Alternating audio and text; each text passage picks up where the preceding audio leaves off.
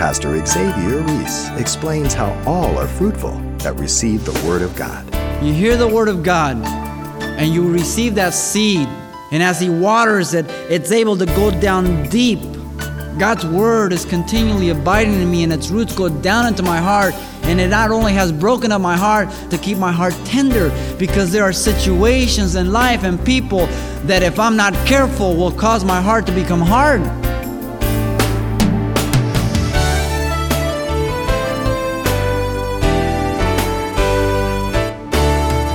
Welcome to Simple Truths, the daily half-hour study of God's Word with Xavier Reese, Senior Pastor of Calvary Chapel of Pasadena, California.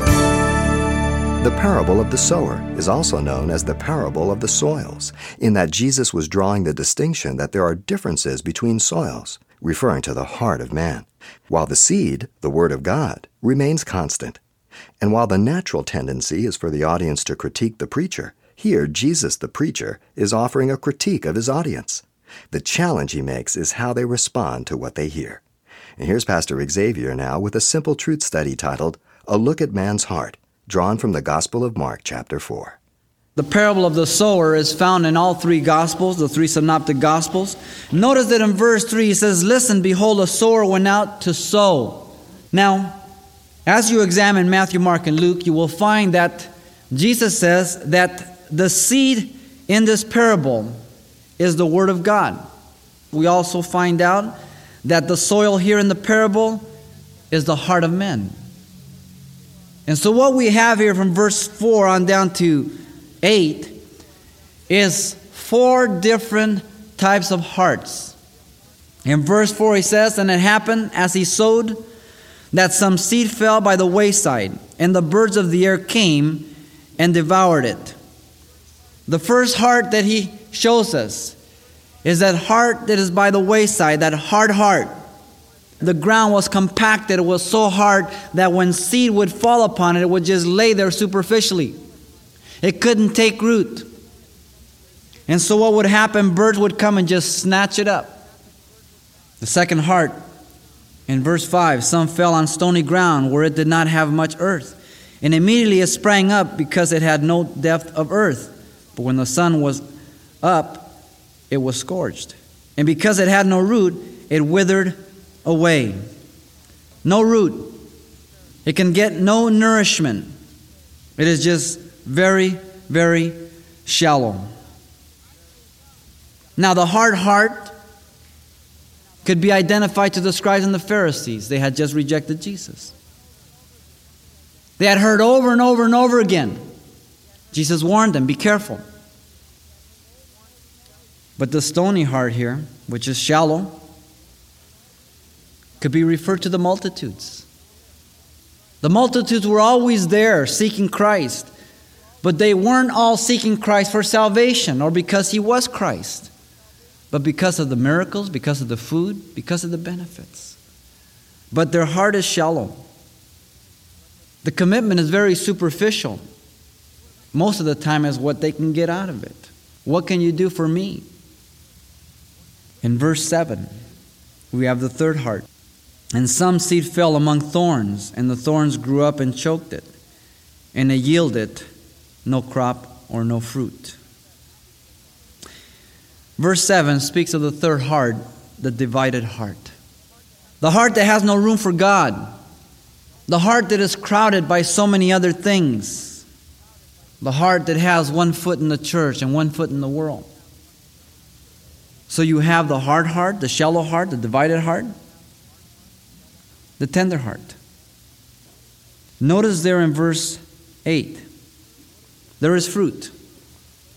The heart that is open, it didn't begin like that. All of our hearts were hard, and we had to allow God to tear up that ground and to turn it up so that the seed could be put in there and it could take root. And there are always things that want to go in there. Rocks, weeds, everything else to choke out that word. But it's through that abiding, through that diligence that you get here to verse 8. He gives us the comparison from the sower of different soils. The comparison is the heart of men. Now in verses 13 through 20, he gives us the conditions in particular that bring about such a heart and keep a heart in the various levels. Pay close attention to it. He said to them, he explains the parable of the sower now to his disciples. Do you not understand this parable? How then will you understand all the parables? Verse 14. The sower sows the word. The sower is Jesus Christ, the Son of Man. The sower is any preacher who teaches the word of God or preaches. The sower is you when you witness your life to others. Anybody who knows God and is communicating the gospel of Jesus Christ. Verse 15 it says, and these are the ones by the wayside where the word is sown. And when they hear, Satan comes immediately and takes away the word that was sown in their hearts. Now the first heart, the hard heart. Jesus says here that the word is preached, they hear it, and immediately the word is taken away by Satan as it falls in their heart. Throughout Scripture, birds are symbolic of evil. Here, Jesus identifies it specifically. The birds that came out and snatched the seed is Satan and his demons, his emissaries. Satan doesn't want you to be saved. Satan doesn't want you to respond to the gospel of Christ. Before we came to Christ, we were all dead in trespasses and sins. Ephesians 2:1-2 says, children of wrath by nature, children of disobedience, going according to the prince and the power of the air, like everybody else. The word there is weather vane or meandering. Have you ever seen a weather vane? The wind hits it, doesn't argue, it just turns. Have you ever seen a river? It meanders. What's it doing? It hits hard rock and soil. It seeks the softest to cut through. That's a picture of us. We just flow with the wind. We just take the easiest way out when we didn't know Christ. And so many hear the gospel. Maybe you have heard the gospel. And Satan has come up and snatched their way right away. And you say, well, it's nice and I admire and boy, it's really different. I've never heard anything like that. And you have some nice things to say, but you don't do anything about it. The God of this world, Paul says, 2 Corinthians 4:4, has blinded you, lest the light of the glorious gospel should grab a hold of you and change you. He does that all the time. And you need to realize that Satan doesn't want you to come to Jesus Christ. And so he's there to snatch the word even right now that you're hearing. But even as Christians, there are things in your life God wants to deal with, and when you hear a sermon, Satan is there to snatch it up and say, you don't have to worry about applying it. You're saved. You're in. But the Bible says, to those who much is given, much is required. Read the parables of the stewards. To the man that knew his master's will and did not do it, to him will be given many more stripes than to the one who didn't know his master's will and did evil. God will always judge us according to the amount of light we have received. And so therefore, if you really keep coming to church and you're not willing to do anything about it, you're adding to your own hurt because God is going to hold you responsible for it. He says that throughout Scripture. And so here is the particular of the first heart. Satan snatches it. Hardness of heart. Verse 16, the second one. These likewise are the ones sown on stony ground, who when they hear the word immediately receive it with gladness. And they have no root in themselves, and so endure only for a time. And afterwards, when tribulation, persecution arises for the word's sake, immediately they stumble. Mark immediately. They receive it with gladness. You've met people like this. You've seen people like this. Maybe you're one of these people. I mean, they accept the Lord and they're off and running, and man, you can't stop them. They're like a rocket. And they're so happy and they're joyous and they just share with everybody. But then with time, persecution arises. Tribulation. Notice, for the word's sake. When it gets down to being a witness, to getting down and being totally committed, when it comes to choosing between what they are saying and what they're going to live, it says they are stumbled because of that tribulation and persecution. Now we are said to be in good company, according to the words of Jesus in Matthew chapter 5, where he speaks about if they persecute you for my name's sake, remember the prophets, verse 10 through 12. He said, you're in good company. So they persecuted the prophets. And so we are said that we're not only called to reign with Christ, but we're called to suffer. That is something that you and I as Americans have no idea or experience about. We don't know what it is to suffer for Christ's sake. We can read about it, we can kind of think about it, but none of us really know anything about it. There might be a handful in the United States that know about it. But very few of us know what it is to suffer for Christ's sake, this persecution and tribulation. These are the conditions why this heart here is the way it is. Stony. Heavy. They are easily stumbled. The word stumble there is scandalon. It's a stumbling block or an impediment. All of a sudden they have to make a choice, and guess who loses? God. Things just sort of crowd out the things of God. In verse 18, the third heart. Now these are the ones sown among thorns. They are the ones who hear the word, and the cares of the world, the deceitfulness of riches, and the desires of other things enter in and choke the word, and it becomes unfruitful. Here you have the divided heart. There are so many things involved in the heart of an individual here that God doesn't stand a chance. And it's just a matter of time before that surfaces. It's okay when things have not gotten too heavy. It's okay when there's not that many things. But as they move on in life, all the other things seem to push Jesus out.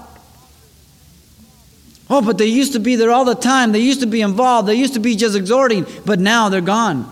Because as they move in life, all the other things crowd the things of God. Have you ever seen a runner run with weights on them? No. They get the skimpiest pants, the skimpiest t-shirt, the lightest shoes. They'll even go to 1 milligram because they want no extra weight on them. Because they're running to win. Now often I see Christians running with weights on them. They have all these things they're carrying. We are to be people of priority and to cut off those things that are going to drag us down over and over and over again. But notice the particulars here. First he says, the cares of the world. The word cares, the root is to be deceived in a direction opposite or really distracted. I mean, these things it's synonymous almost with the word worry or anxiety. Look at our world today. How many things are causing people to be anxious? And they're worried about so many different things. And yet Jesus said in Matthew chapter 6, verse 25 to 34, he took the very practical things again. He says, look at the birds of the air. They neither, harvest.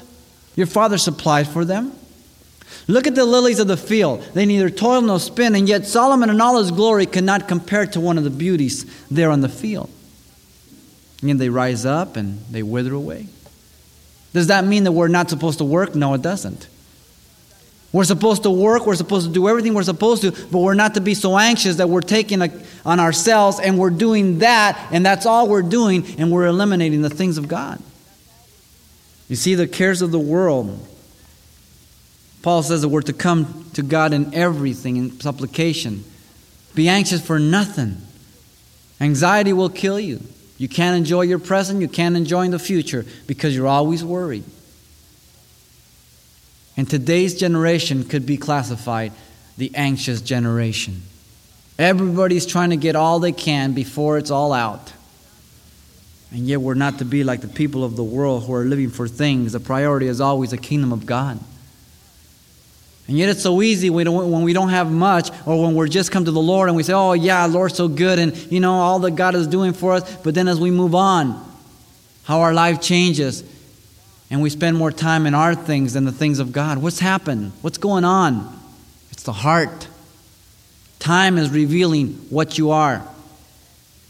I've always said that time is a test of all things. Don't tell me where you're at right now. That's good enough for right now, but let me see you tomorrow. Don't tell me what God has done through you in the past. That's past. What's going to do through you tomorrow and today? That's where it's at. But secondly, he says the deceitfulness of riches. Mark that well. Riches are deceitful. So often we are just pressed and impressed about going for things. And yet there's nothing wrong with things, but when things become the total motivation of my life and I am enslaved to them, then I'm deceived. You go fishing, you put a little worm on there. You're deceiving the fish. You're covering up the hook. That's a picture of deceitfulness of riches. Paul the Apostle says, but those who desire to be rich fall into temptations and snares, and into many foolish and harmful lusts, which drown men in destruction and perdition. For the love of money is the root of all kinds of evil, for which some have strayed from the faith in their greediness and piercing themselves through with many sorrows. How easy it is for us to justify what we do in Christ. We say, well, as soon as I get done with this, then I'm going to get back to church. As soon as I get done with this job and I get to the place where I want to, then I'm really going to. No, you won't. Because you'll never sacrifice the kingdom and the spiritual priorities for things. You'll always keep up with the spiritual things. Whenever anything wants to crowd out the things of God, it must be the things that go. And I don't care what they are. They have to go. Because if not, they'll take you away. Hell and destruction are never full, and neither are the eyes of man ever satisfied, the Scriptures declare. If you're spending so much time at work that you're not reading, praying, and getting involved in the work of God in some way, shape, or form, then you're here.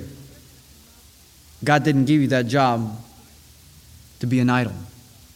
God didn't give you that business so that you would be a slave to it. He gave it to you knowing that you could be a good steward and allow it to glorify Him and never to take the place of Him or never to crowd Him out. But what is the problem? The heart. The heart. The soil where the seed falls. One more thing, he says, and the desires of other things enter in and choke the word. Desire of other things, anything else apart from what he has mentioned, where you would place it before God. Things that really divide your heart over and over and over again.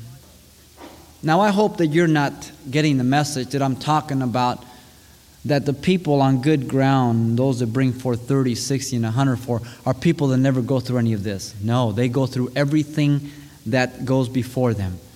But they come all the way through and take the final step. They bring forth fruit. They go through the very same hassles as the first three soils. And they have to do everything to make sure that they don't end up in the first three soils. They have to take the last step to stay in the fourth soil, the heart, that is constantly being broken before God. Open to His will, to His priority. See, when the Bible speaks about the heart of man is seen in three areas. You have the intellect, the will, and the emotion. And so you have the intellect. Jesus says, this is what I require of you. Then you have the will.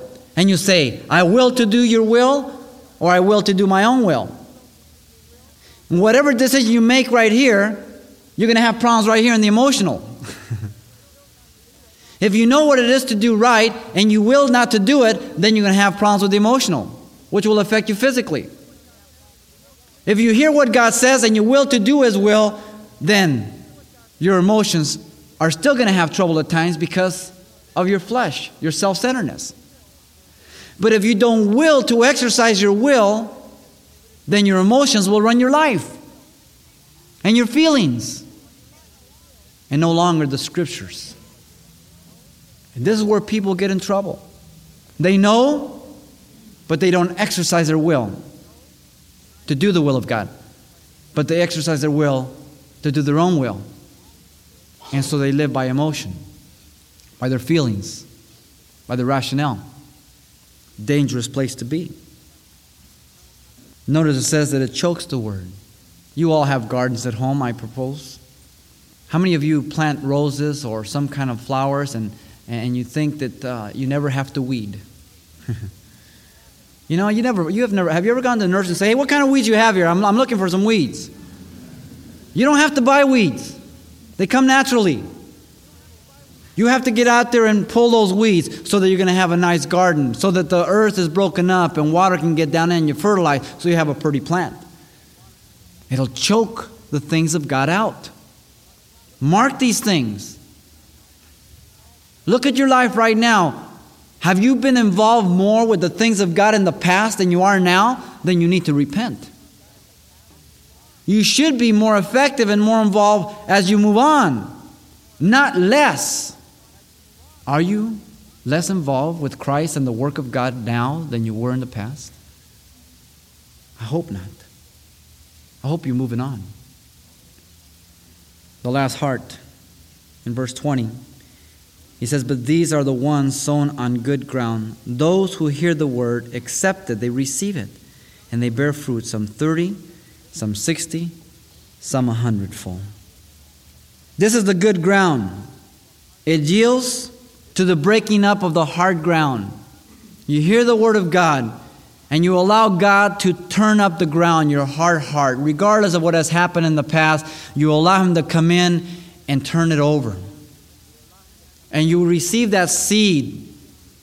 And as He waters it, it's able to go down deep to receive nourishment. But notice that as seed goes down, the roots go down. And the roots go down and continue to break up the hard ground. God's word is continually abiding in me, and its roots go down into my heart, and it not only has broken up my heart, but it continues to break up my heart to keep my heart tender, because there are situations and things in life and people that if I'm not careful will cause my heart to become hard. But it's that openness to the word that it takes hold of, and it continues to break your heart. You're open to tenderheartedness, because if not, you'll become hard-hearted. I hope that you find yourself here in verse 20. If you find yourself in any of the other verses, I hope you keep on moving forward so that you can become fruitful.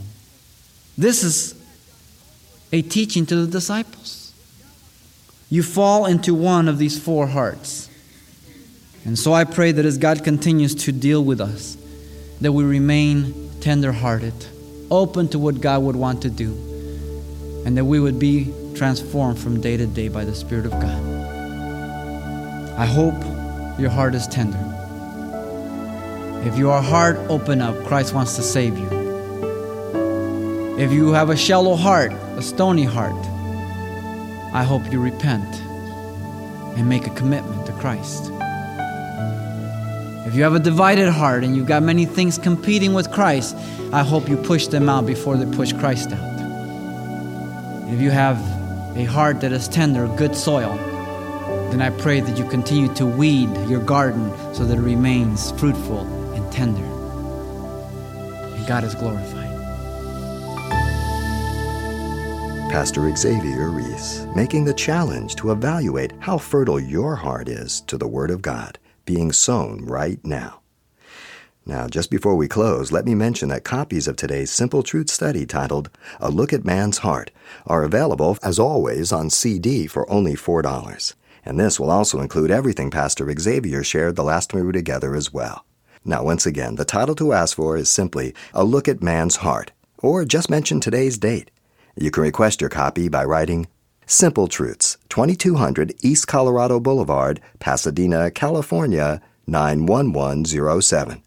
Or to make your request by phone, call 800-926-1485. Again, that's 800-926-1485. or the address once again is Simple Truths, 2200 East Colorado Boulevard, Pasadena, California, 91107. And thanks for mentioning the call letters of this station when you get in touch. This helps us track the effectiveness of this ministry in your area. And then join us for more Simple Truths next time with Pastor Xavier Reese.